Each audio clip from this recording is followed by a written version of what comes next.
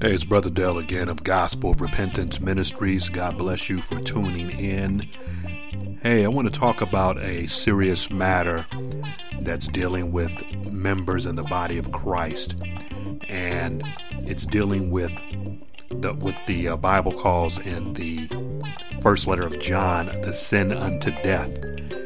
And the question on the table that I would like to answer is, what is the sin unto death?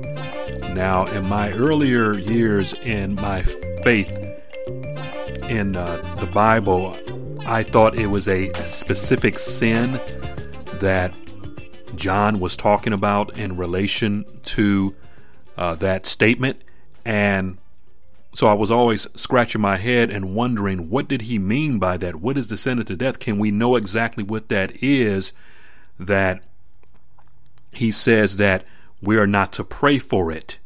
And so to answer that question, what I want to do is look at a scenario, an account in the Bible where a heinous sin was being committed. And that account is in 1 Corinthians chapter 5. And I'm going to read the entire chapter so that you can understand the entirety of the context. All right, so 1 Corinthians chapter 5, and it goes like this. It says, "It is actually reported that there is sexual immorality among you, and of a kind that is not tolerated even among pagans, for a man has his father's wife." Okay, so let me stop right there. What is going on is that Paul is not in the Corinthian church at this time that he's writing this, but the church at Corinth had questions that they needed to talk to Paul about, so they wrote to him. So he's writing back to them, and in his letter he's replying to the questions that they initially asked him. So apparently what was going on in the church that he had to address this gross sin was that there was incest going on, or at the very least a man was having a sexual relationship with his stepmother. Whether it's his mother or his stepmother, it still was a gross sin, and it was something that had to be dealt with. And the problem with the church at Corinth is that they had not dealt with it, and they should have dealt with it so Paul didn't have to deal with it actually from a distance. But nevertheless, let me continue reading. It says, "It is actually reported that there is sexual immorality among you, and of a kind that is not tolerated even among pagans, for a man has his father's wife. And you are arrogant. Ought you not rather to mourn? Let him who has done this be removed from among you. For though absent in body, I am present in spirit, and as if present, I have already pronounced judgment on the one who did such a thing." Verse 4, "When you are assembled in the name of the Lord Jesus, and my spirit is present, with the power of our Lord Jesus, you are to deliver this man," listen to this is very, very strong language, "deliver this man to Satan for the destruction of the flesh, so that his spirit may be saved in the day of the Lord." Verse 6, "Your boasting is not good. Do you not know that a little leaven leavens the whole lump? Cleanse out the old leaven, that you may be a new lump, as you really are unleavened. For Christ, our Passover lamb, has been sacrificed." Verse 8, "Let us therefore celebrate the festival, not with the old leaven, the leaven of malice and evil, but with the unleavened bread of sincerity and truth. I wrote to you in my letter not to associate with sexually immoral people." Now listen to this. "Not at all meaning the sexually immoral of this world, or the greedy and swindlers or idolaters, since then you would need to go out of the world. But now I am writing to you not to associate with anyone who bears the name of brother, if he is guilty of sexual immorality or greed, or is an idolater, reviler, drunkard, or swindler. Not even to eat with such a one. For what have I to do with judging outsiders? Is it not those inside the church whom you are to judge?" So this is an interesting side note real quick. So for those that say that we're not to judge, it says right here that we are to judge. So you hear a lot of people, even Christians, says, "Don't judge me, only God can judge." That's actually not true. All right, but I'll keep going. Verse 13, this is the last verse of the chapter. God judges those outside. Purge the evil person from among you.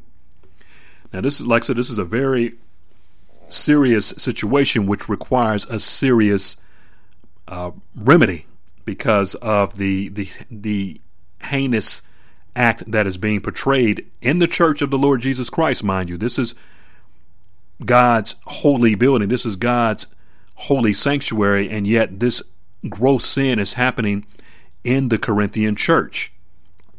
Now, notice what Paul said. He said they were arrogant. In other words, they were proud of the fact that this man was having a sexual relationship with his mother or his stepmother, which was a grievous and heinous act.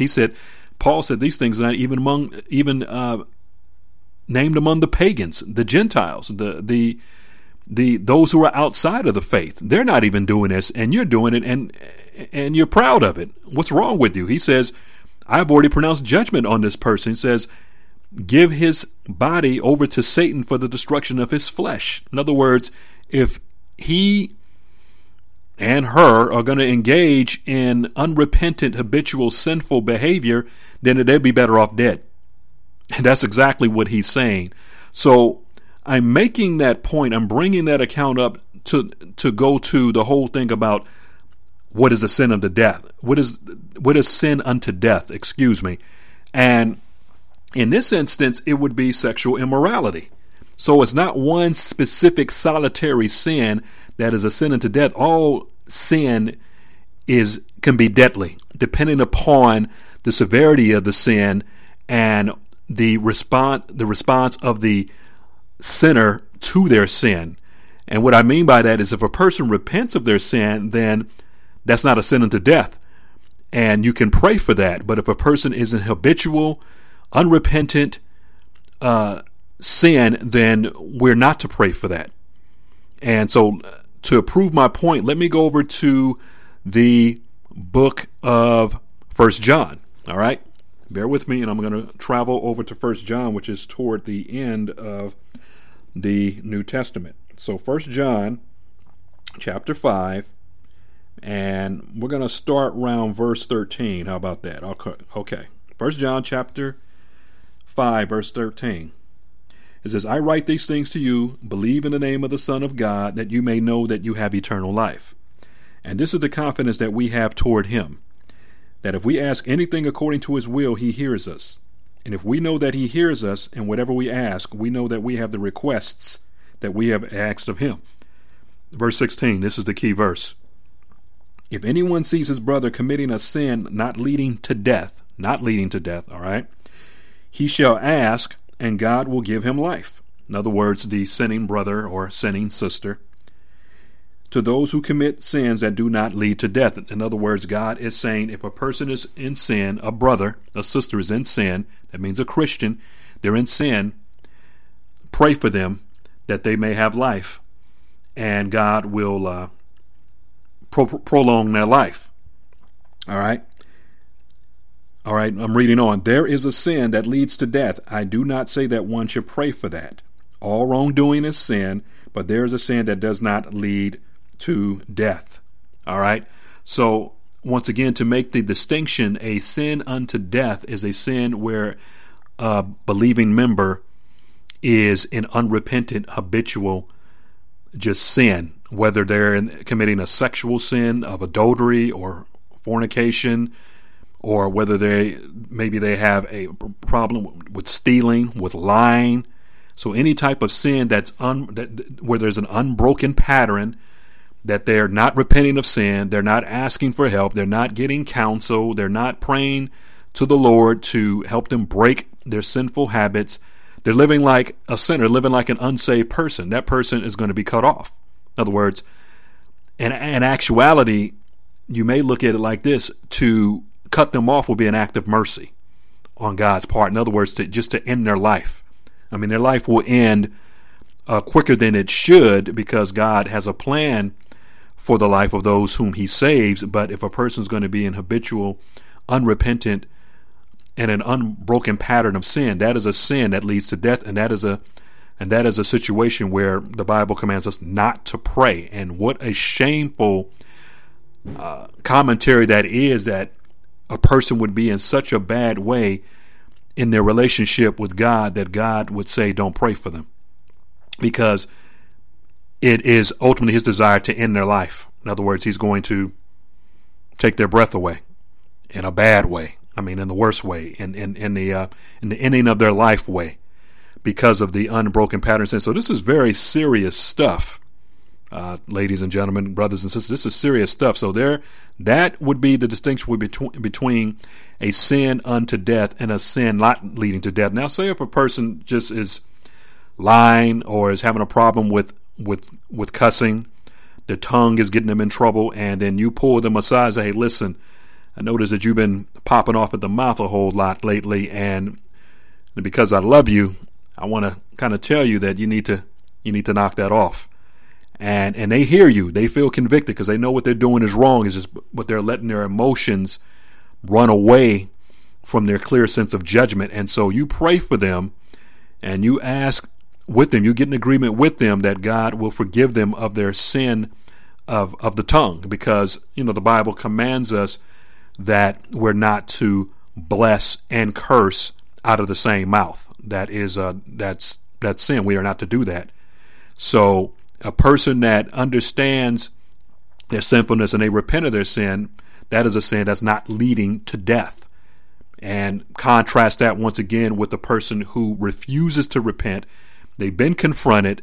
They've been judged in a loving way, biblically and everything, and they have refused to repent. They will continue their unbroken pattern of sinful behavior. That's a person that you're not to pray for. You're to, Paul said in 1 Corinthians chapter 5 that I just read a moment ago, to give that person over to Satan for the destruction of their flesh, that their soul will be saved in the day of the Lord.